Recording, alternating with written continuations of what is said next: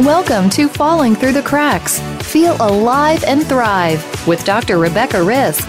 Do you ever feel that even though nothing seems seriously wrong and you pass all the medical tests, that you still feel that your health, pain, and fatigue are completely out of control? It doesn't have to be that way. Listen to the tips and suggestions given on our program today and take back control of your health. Now, here is Dr. Rebecca Risk.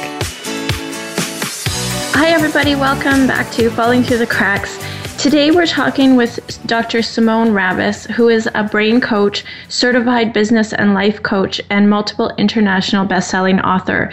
She has a PhD in clinical psychology and an MBA, which have maximized her knowledge of business and human behavior.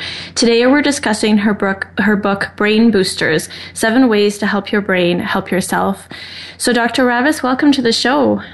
Thank you so much for having me. It's my pleasure. So what brought you to write a book about the brain boosters? Well, it was a long journey. I've always been fascinated by human behavior, as you had mentioned, and always knew that I wanted to go into a profession in which I would be helping people. And initially I went into psychology. But right before that, I was working in business, and I was just getting really carried away because I had these propensities to being a major type A and a perfectionist, and I was just working myself so hard that I became very, very ill.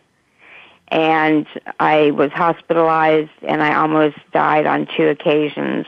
And after that, before I started recovering, my life was really inferior, to say the least, and I was really, really depressed. I couldn't do anything. I could barely think. I had such brain fog, and I was in pain, and I started working with a psychiatrist who was really a leading brain expert at the time, and using his information as well as Eastern and Western healing traditions, we designed a program that I followed, and I finally got much better. So that started my interest in the brain, and I continued studying on it as I have been.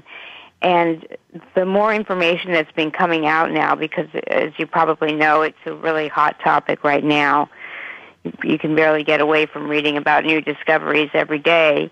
I just became more and more interested in it and keeping up with it, and then I decided, I incorporated these techniques into my methods that I use with my clients, and they were so incredibly effective that I thought, I have got to get this knowledge out to more people.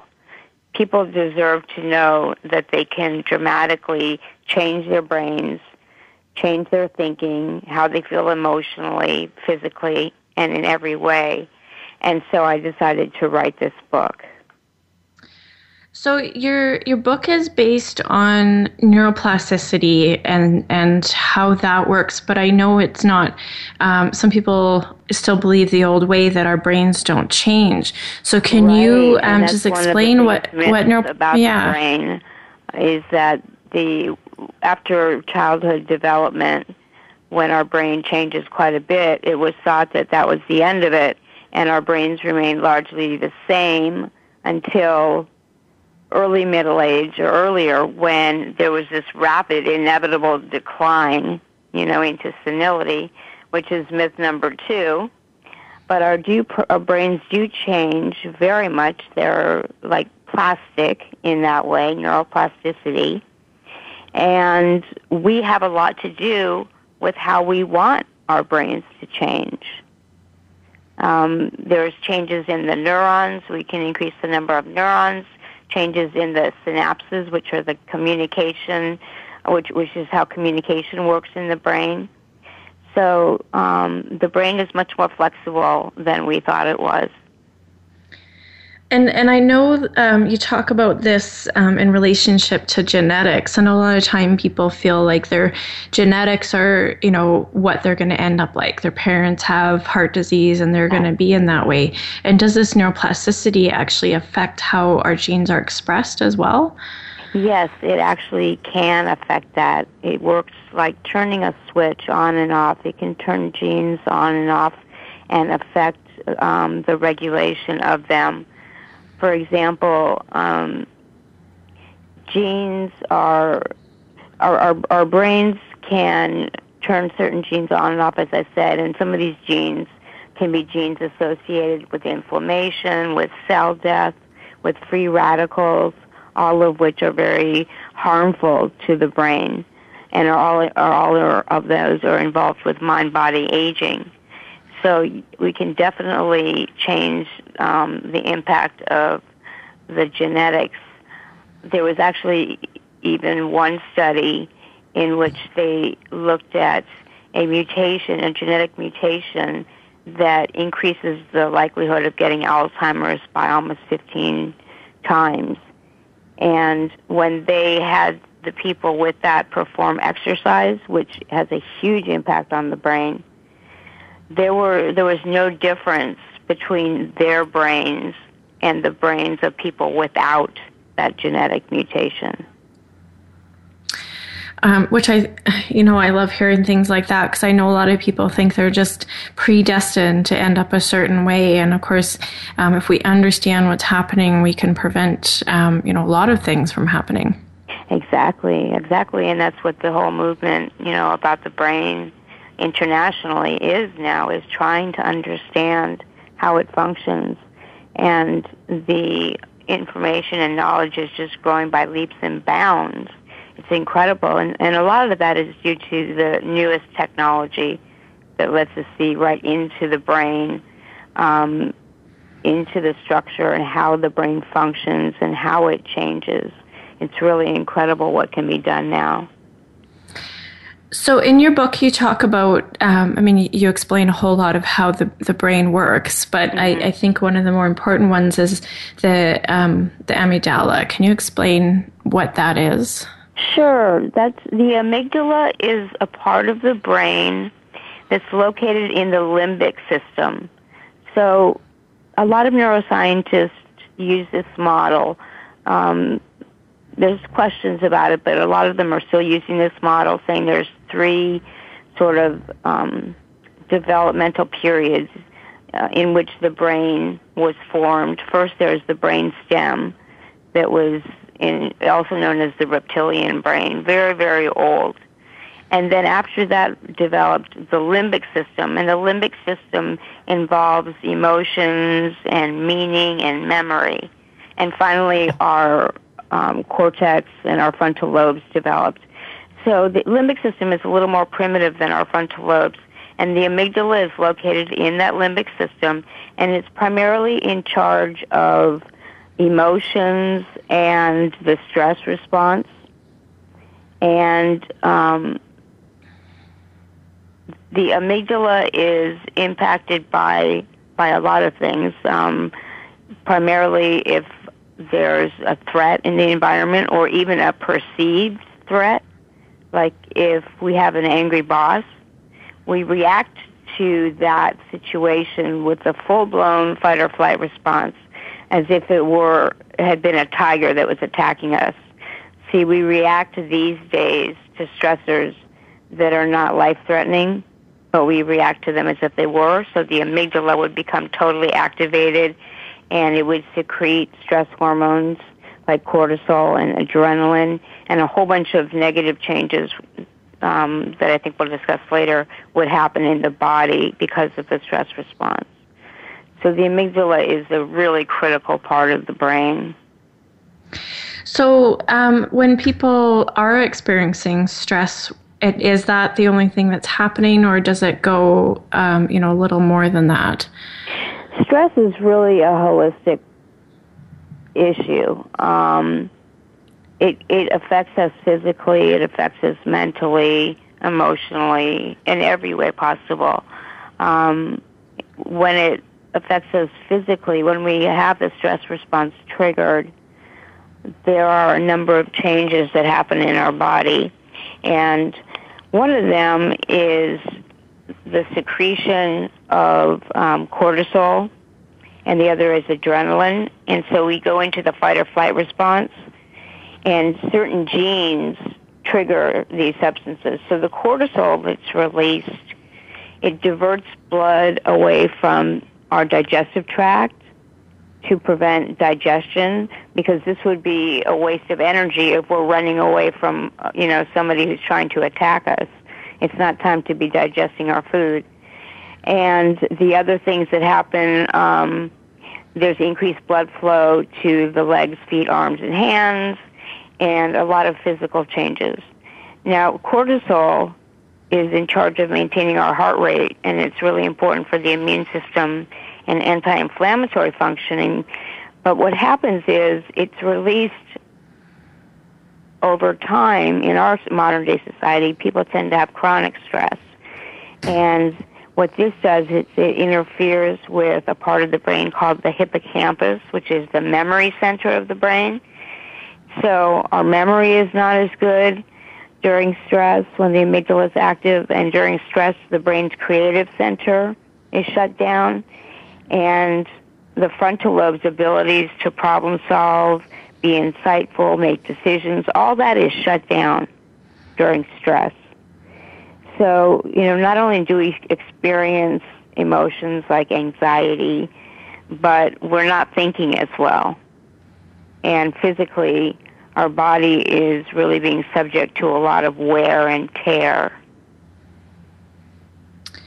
Okay, so I think, the next question I wanted to ask was the difference between the unconscious and conscious mind. And I think that some of the stress responses that you talked about explain what is unconsciously happening, but can you just bring that together so that we can understand how this can affect us over time? Sure. Well, if I'm understanding your question correctly, do you want to know if there's a part of the stress response that is unconscious? Yeah, and then what is conscious as well? Yeah. I think we don't always think about things that way. Well, first let's talk about why we experience stress over minor points these days. Stress is the response is actually good for us in the sense that it protects us from danger. So if we see a car veering towards us on the street, we instantaneously jump back. And that is dictated largely by our unconscious. The information often doesn't have time to get all the way to our conscious and say, oh, there's a car that's veering towards me, I better jump back. So it's dictated largely by our unconscious. And we have these behaviors in our repertoire because our ancestors had to be primed to react to unfamiliar or unknown situations with the stress response. They had to perceive such things as threatening because they didn't know whether they were or not, but they only had one chance to decide whether they were or not. So it was best that they decide unfamiliar and tense situations were threatening, so they could react with the fight or flight response.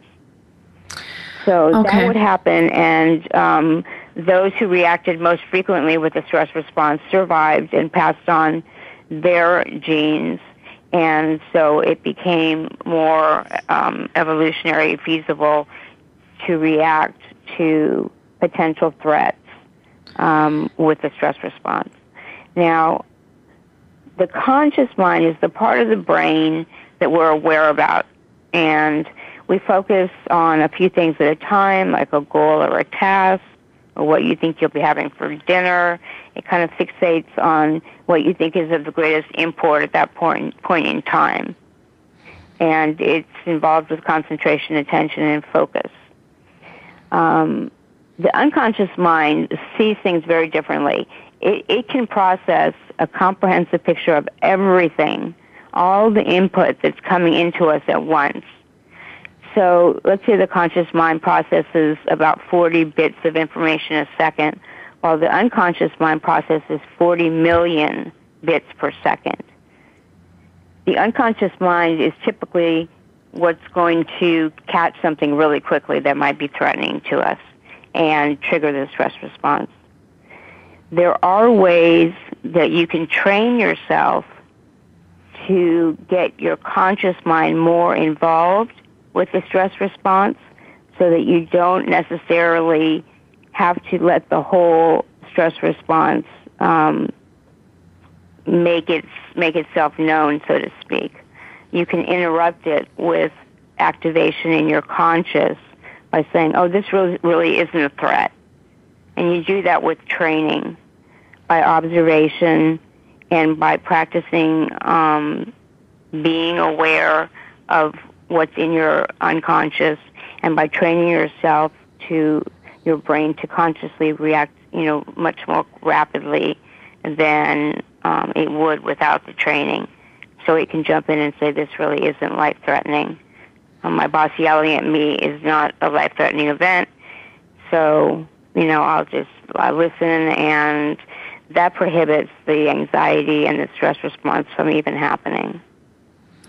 Okay, so we're going to talk about some of those techniques when we get back from this break. We are going to take a quick break.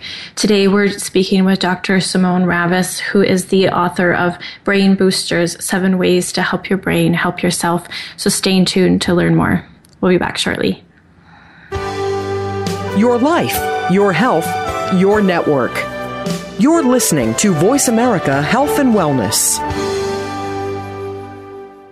The largest syndicated alternative health talk program has come to the Voice America Network. The Dr. Bob Martin Show is the program that will answer your health questions and help you to heal your own body of many different ailments. Each week, you'll hear the answers that Dr. Bob gives to his callers that help them to be their own doctor most of the time. We'll also discuss developments on the healthcare front and what you need to do to keep your body in top form. The Dr. Bob Martin Show airs Wednesday mornings at 9 a.m. Eastern, 6 a.m. Pacific on Voice America Health and Wellness. We are bombarded with information daily about happy life strategies, beauty products, and business success ideas.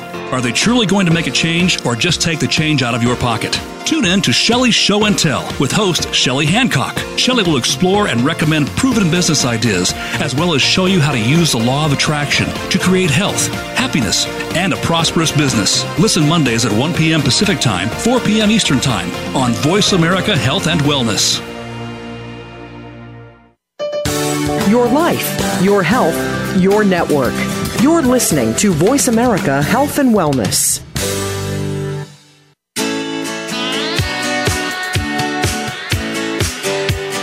You are listening to Falling Through the Cracks with your host, Dr. Rebecca Risk. To reach the program today, please call in to 1-866-472-5792. Again, that's 1-866-472-5792. You may also send an email directly to Dr. Risk. The email address is anantacalgary@gmail.com.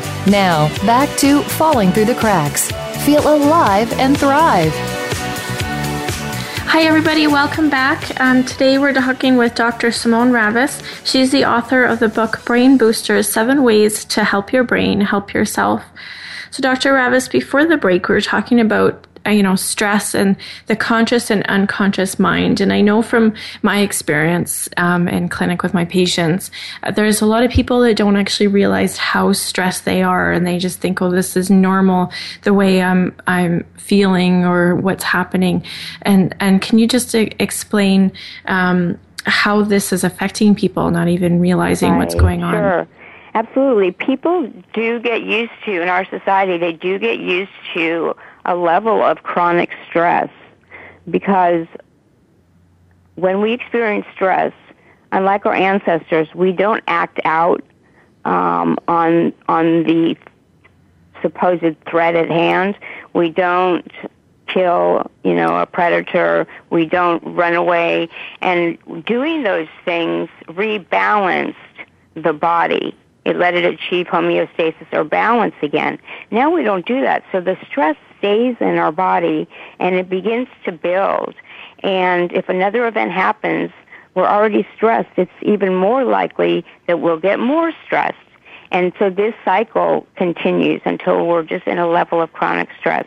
Now, as you said, a lot of times we don't, we're not even sure because we're so used to it. One point that you need to look at is that about 90% of chronic illnesses these days are said to be linked with chronic stress. So if you're not aware of it, you're very likely to find out by getting sick, that you've been dealing with the stress response in your body. Another thing is that our unconscious mind is where our beliefs, our values, motivations, attitude, and so on lie. And our unconscious actually determines 95% of our behavior, and the conscious about 5%. So we're really driven by that 95%. And a really simple example that people use is, I'm sure you've driven home or to a familiar place before, and you've gotten there and you weren't even aware of driving there. Has that ever happened to you? Yes, definitely. Yeah. And so what was in charge of us getting there was the unconscious, the habits, and the awareness that's in our unconscious. So we really need to try to tune in and be aware of whether we're stressed out. Tune in and ask ourselves if we're anxious. Look at our behavior. Are we snapping at people? Or are we feeling very fatigued? Are we irritable? Things of that nature. And if so, then you want to really take a look at how you're thinking, because your thinking is what affects your emotions and your behavior. And you may be having a lot of negative thoughts triggering stress, and you'll want to change those to more positive, rational thinking. So I guess that would be the next question. I mean, your book lays out, of course, 7 steps to help people to work on this. And the first one is EFT. Can you tell us a little bit about that? Sure. EFT, the other name for EFT is Emotional Freedom Techniques. And it's based on the idea on that we have these things called meridians or channels in our body through which energy is communicated and passes. And when we have physical or psychological problems, it's assumed that there's a blockage of energy in these channels. So what EFT does is you engage in tapping on special points around the face, the head, the chest, under the arm, and these are so-called acupressure points. We tap on these points, and they are thought to reduce and eliminate the blockage in the body so that we return to, quote-unquote, normal functioning. Now, what we've seen with neuroscientific discoveries is that what EFT does also is it reduces the activation of the amygdala. And as you recall, the amygdala is the center of the stress, the fight or flight response, of anxiety and things of that nature. So if you have decided to seek EFT because you get anxious about public speaking, EFT is going to reduce the activation of your amygdala and directly reduce your anxiety.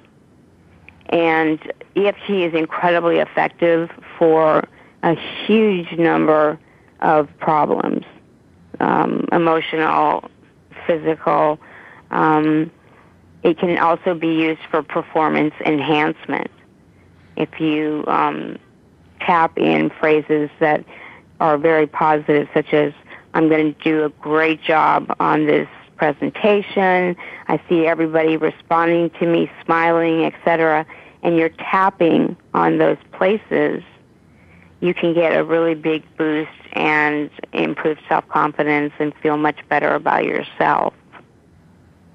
It looks kind of odd to use it because you're tapping on these parts of your face, but it really works very well. And it also works on physical problems, decreasing pain. There was one study, they did an 8-week online course using tapping, and this is an online course for people with fibromyalgia. And the people after 8 weeks reported a 29% improvement in depression and a 22% decrease in pain. And for fibromyalgia, that's really good. Well, I can see where that would be really effective. As an acupuncturist myself, I think that the points are really strong. What I like about EFT is it's something that people can do at home. They don't have to go also to a session. Now, when you say tapping in a phrase, how exactly do they go about doing that? Oh, okay. There is a setup phrase in which, if it were anxiety that you wanted to target, the setup statement would be, even though I have this anxiety about public speaking, I deeply and completely love and accept myself. And what that does is it brings up the anxiety to the forefront. So you're going to acknowledge it and focus on it and pay attention to it. And then it's followed by a positive phrase, I deeply and completely love and accept myself. So the negative thinking is counteracted by that positive thought. This is the first, as I said, that's a setup statement, and you generally repeat that 3 times while you're tapping on what's called the karate chop point, or if you were going to try to chop a block, you would do that, with your hands right at what's called the karate chop point on the fleshy part of your hand, away from your thumb. So you do that 3 times. You say that 3 times, and you're tapping on your karate chop point 3 times. And then you come up with these reminder phrases. And the reminder phrases are just sort of reminding you about the negative aspect again. Simple words or phrases that you repeat as you get to each tapping point. So if it were about anxiety and you were at the eyebrow tapping point, you could say, this anxiety. The next tapping point is the side of the eye. You might say, this anxiety about public speaking. Then under the eye, I'm feeling anxious about speaking, and you go to the tapping points saying phrases like that. Okay. And then after you do a round or 2, you retest yourself on what's called the subjective unit of distress scale from 0 to 10. So before you even started, you said, how anxious would I rate this from my feeling from 0 to 10? Say it was an 8. So you're really pretty anxious about public speaking. After you do a round or 2 of tapping, you ask yourself again, and most likely it will have gone down, maybe to a 6 or a 5 or even lower. If it's still above a 3, you want to do it again. You do some more tapping rounds until you get it, down to a 1 or a 2. You really want to try to get down to a 0 as often as possible. Okay, so and how often do people do the tapping? Is it like once or twice a day, or just as they need it? Yeah, people vary so much in how often they do it. If it's something like social anxiety and that occurs so frequently throughout the day, they can do it at various points throughout the day when they're going to be around people. If you're preparing for something like a presentation, you should do it at least twice a day, and definitely right before the presentation. And it works so phenomenally well. Another word for EFT is another description is try it on anything because of the breadth of its efficacy. Okay. I know it's a little bit difficult to explain. It's a lot easier to do for people. Well, I know that if anybody's interested, there's a lot of information in your book, and the points are there as well. Yeah, the points, there's a diagram of the points so they know exactly what to tap on. And once you have that down, it's really simple. Okay, so the next step that you have is called eye movement desensitization and reprocessing. What is that? Okay. EMDR is a simpler way to say it. I'm movement desensitization and reprocessing. And this was initially based and studied upon treating traumatic events and things like PTSD. Since that time, it has been used with depression, anxiety, chronic pain, a whole bunch of conditions, and again, as well as performance enhancement. And how this works with, let's say, PTSD, with the trauma, is memories that are, or before I say memories, when an event happens that's very extreme and the person thinks they're in extreme danger, that they may die or be severely injured, the memory is not processed correctly. It stays unprocessed, and it's sort of tied and wrapped up with all of the emotions that are surrounding it and all of the sensory information that's surrounding it. So let's say there was an issue of a woman being raped, and the memory might be totally inaccessible to her. She might totally suppress the memory, but it would still be there, but it would be trapped largely in the right side of her brain, which does not have access as much to verbal abilities, to language and labeling. So she would have this unprocessed event, and it would be wrapped up with fear and anxiety and shame, all the emotions surrounding the rape.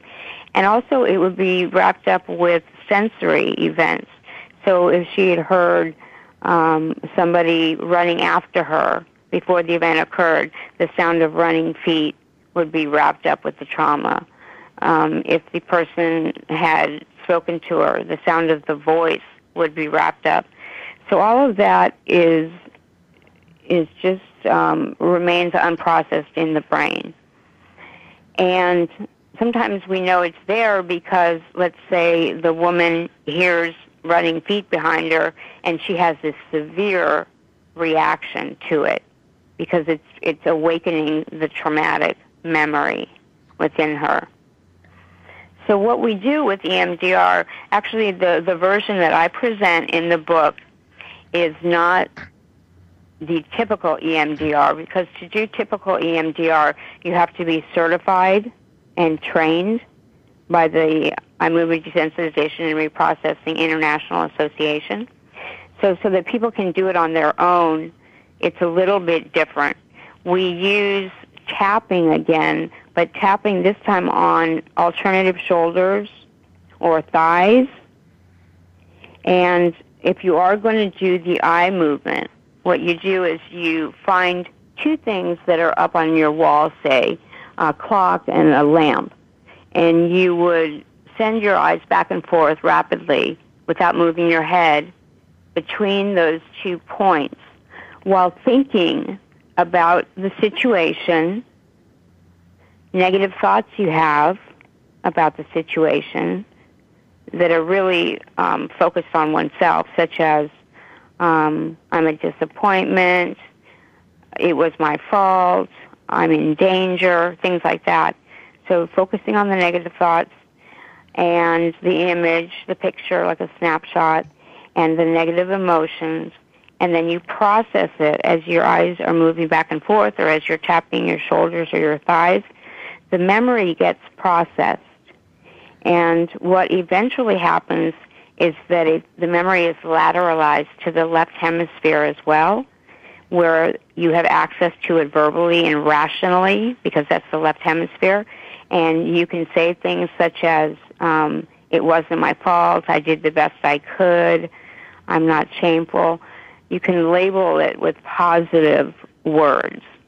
And the whole memory has been processed correctly so that you still have the memory now, but it's not emotionally traumatic or severely disturbing anymore.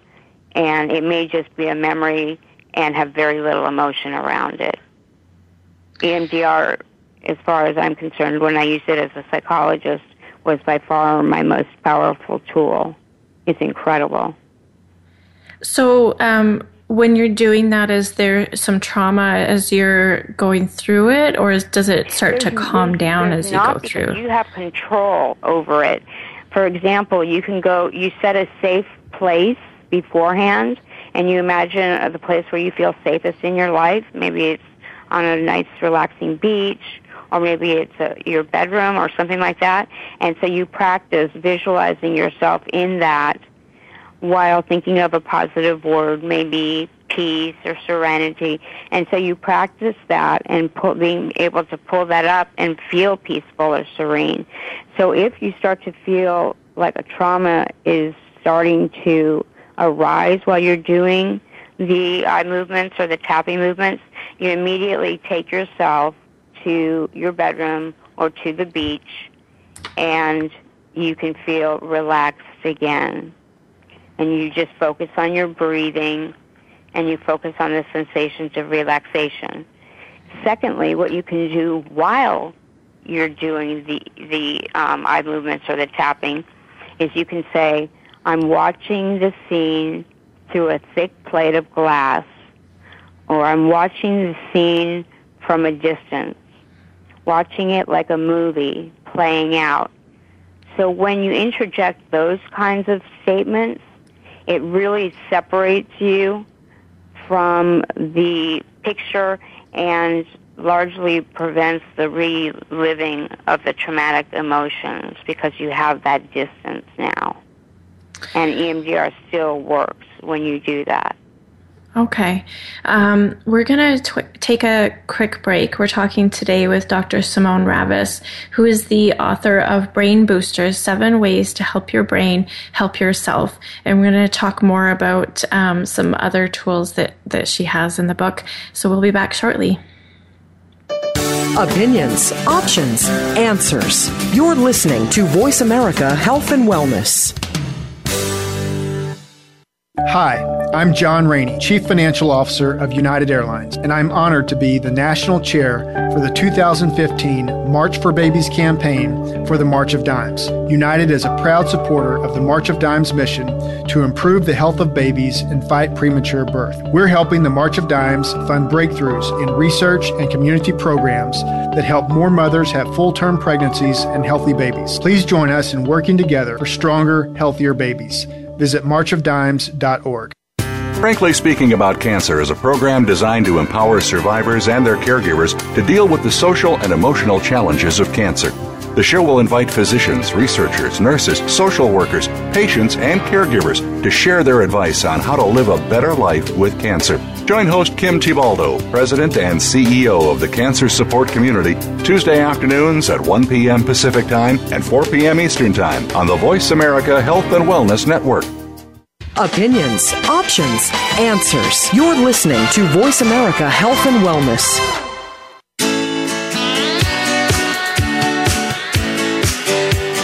You are listening to Falling Through the Cracks with your host, Dr. Rebecca Risk. To reach the program today, please call in to 1-866-472-5792. Again, that's 1-866-472-5792. You may also send an email directly to Dr. Risk. The email address is anantacalgary@gmail.com. Now, back to Falling Through the Cracks. Feel alive and thrive. Hi, everybody, and welcome back. Today, we're talking with Dr. Simone Ravicz. She is the author of Brain Boosters, 7 Ways to Help Your Brain, Help Yourself. So, Dr. Ravicz, can you tell us a little bit about what mindful meditation is? Sure. I'd love to. Mindfulness is a type of meditation, and meditation in general is incredibly healthy for your brain. It tends to, people who meditate over time tend to have thicker cerebral cortexes, which generally thin as we age. And actually the eldest amongst the meditators that they studied had the greatest difference in thickness. And they also have increased density of gray matter in the areas that control things like memory, compassion, and self-awareness. So meditators have more of that. The hippocampus, which is a part like the amygdala of the brain that was in the limbic system, the hippocampus is in charge of memory and is often much more active and larger also in people who meditate. And meditation is one of the things that I had mentioned can turn certain genes on and off that are involved with handling inflammation, cell death, and free radicals. There's a wide variety of types of meditation. Now, mindfulness in and of itself is a great practice to know how to do. What it is for many of us, we have a huge percentage of our thoughts that are negative and that are about ourselves. And for the most part, many of us are unaware that our mind is full of them. Sometimes we can detect, when we're thinking, oh, I'm such a loser or I'm a failure, but we are bombarded for the majority of the day with negative thoughts. What mindfulness, and what people often try to do is try to ignore. They say, well, I just won't pay attention to those negative thoughts. I'll suppress them. I'll repress them. I'll be in denial. The problem is that what you resist persists, and the negative thoughts do not go away, and they will make themselves known to you through any of a variety of mental or physical disturbances. So what mindfulness does, it's a heightened awareness of the present moment. And you pay attention to your thoughts and emotions, but from a non-judgmental and an intentional place. You don't judge or give importance to your thoughts or emotions. You just notice them, and you think about them as passing occurrences. You let them go. You let them float away as you're aware of them. And what this does is really decreases the impact of negative thoughts on us, and it tends to also lead, since we're focusing on the present and the here and now, it tends to lead to a decrease in negative thoughts that we have, period. So a lot of research on mindfulness meditation actually shows that our trying to protect ourselves from our problems, to stop suffering, to relieve ourselves of problems, may actually be at the root of the problem. The fact that we focus on it, and what we focus on expands. So focusing on the negative thoughts doesn't help us either. So the thing is to just be living in the present, noticing what's going on about you, and just letting the negative thoughts pass by and float away. And that's what mindfulness does. And when combined with meditation, the effects are all the better. In meditation, there's a different brainwave. We use theta brainwaves largely in meditation, and these brainwaves are associated with sort of integrating emotional experiences. They help us change behavior and generate creativity and inspiration. And so these are at the level of the unconscious. And so mindfulness meditation also allows us access to thoughts, beliefs, and wants that are in our unconscious so that we can make changes in them. Everything that you said, especially in the beginning when people are, they're repressing their emotions. Right. And I think sometimes people aren't aware that that's something that they're doing. They're putting on a brave face like we're supposed to do. And, my grandma told me if you don't have anything positive to say, people don't want to hear it. So I think that's really common in our society as well, as to not talk about those things. So how does somebody become aware that that's something that they're doing? Sometimes we're not aware of that. You become aware of it, and I talk about this in positive psychology. You become aware of it through being cognitively aware of your thinking. And the best way to do that is actually to look at your emotions first.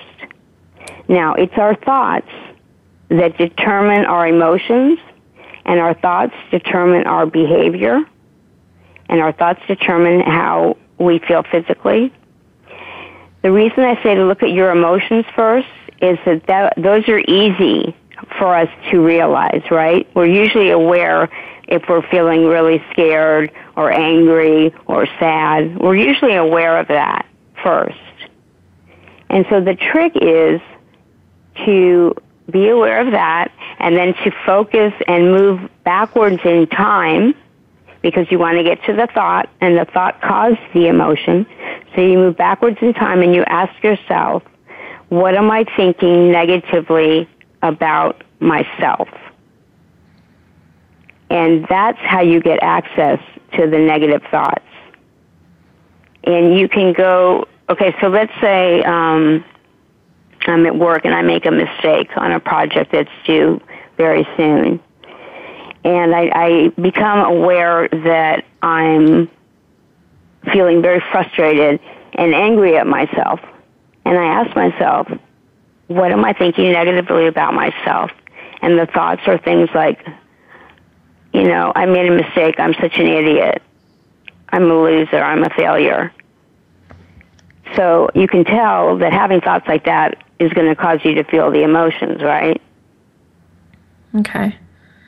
So what you do is you go back to the negative thoughts and you challenge them. You look for rational evidence to support them, and you will find that you have much more evidence supporting the fact that you're not an idiot, that you're not a failure. You look for the evidence to challenge the negative thoughts. So if I'm a failure, you ask yourself, okay, well, have I ever succeeded at anything in my life?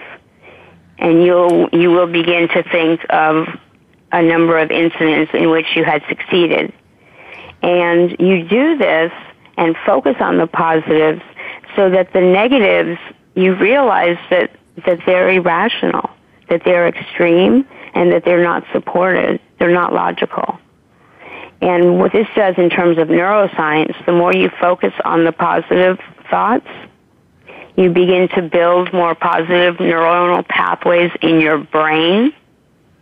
And these positive neuronal pathways, they generate more positive thoughts and feelings and behavior. And the negative thoughts, which you're not attending to as much, the negative neuronal pathways sort of fall into disuse, and they become weaker and weaker. So you'll be using your positive pathways much more, and your thoughts will be much more positive. And so that's what underlies a lot of positive psychology. One thing when you're working on the brain, and I know in our society people are wanting this quick fix. Normally they would have anxiety and take medication, and the anxiety would be calmer. How long does it take for this neuroplasticity to change? Well, neuroplasticity, it does take a while to get into place, especially when you're talking about developing new neuronal pathways. But the effects of focusing on positive thoughts and really repeating them to yourself, those can be really immediate. You can, and the exercise that I have people do that focuses on this technique, people fill out a form, and the last row in the form is with the positive thoughts is how they feel now. in terms of the anxiety or fear or anger or whatever emotion it was, and their ratings go way down. And that's just, that just takes about 3 or 4 minutes to do the form. So there is a rapid shift that happens. Now, I'm not going to say that the good news or the good thing to do is to do this as often as possible, to do this exercise, to challenge the negative stinking thinking as often as possible, because that speeds up the neuroplasticity and it also makes you feel better more of the time. But there have been some studies in which turning on the positive switch causes some brain changes very quickly. Okay, so is it, would it manifest maybe over time, they're changing that way of thinking, and then say in a month, the same thing happens. You have you make a mistake on at work, right. And then you'd either not get mad or right. You would just not be as frustrated? Yeah, after a month, if you're practicing this daily, as is the idea, you would, a couple of things. You would probably not feel as angry, and you probably would not feel anger, period. Because what happens as you learn how to use this technique is first you work on the negative emotions after the fact, and you switch them to more positive emotions. With practice, what happens is you become aware of the negative thought as it's occurring. So you start to make switches right then and there. You say, oh, I'm not going to think that. So there's much less in the sense of negative emotions because you're catching it. Eventually what happens is you don't even have the negative thoughts as often as possible to a large extent, because you are in situations and you're able to say, at some area of your consciousness, you're able to say, this is a red flag zone. This is what would probably have triggered me before. And I'm not going to, it's not going to end in anger, because you're able to identify the situation beforehand so you don't get to the emotion. Okay. So obviously there's way more in your book. We only talked about 3 of the 7 tools that you have. So is there any way, if somebody wants to get more information, they can get a hold of you or your book? Sure. I'll give you my website. There's a way of getting a hold of me on my website, and the website is www, and then one word, .successbraincoach. That's one word, successbraincoach.com. And the book is also available on Amazon and Barnes & Noble's, Brain Boosters, 7 Ways to Help Your Brain, Help Your Life, or Help Yourself. And also on my website, if people want to find out how much focus they have, there's a free assessment that they can take, and it gives them a great amount of information in terms of how focused they are on business and personal success. Okay. Well, that sounds like a good place to start. Yeah. So that's good to know. There's articles on there, too. Yeah. I want to thank you so much for joining me today. This was a great show. Well, thank you so much, Rebecca. And for anybody that's listening, be sure to pick up this book. It's got some great tips in it. So that was Brain Boosters, 7 Ways to Help Your Brain, Help Yourself. Next week, we're going to be talking with Mark Estrin about statin drugs and how they can affect you. Those are drugs used for cholesterol. So stay tuned. Tune in next week and make today a great day.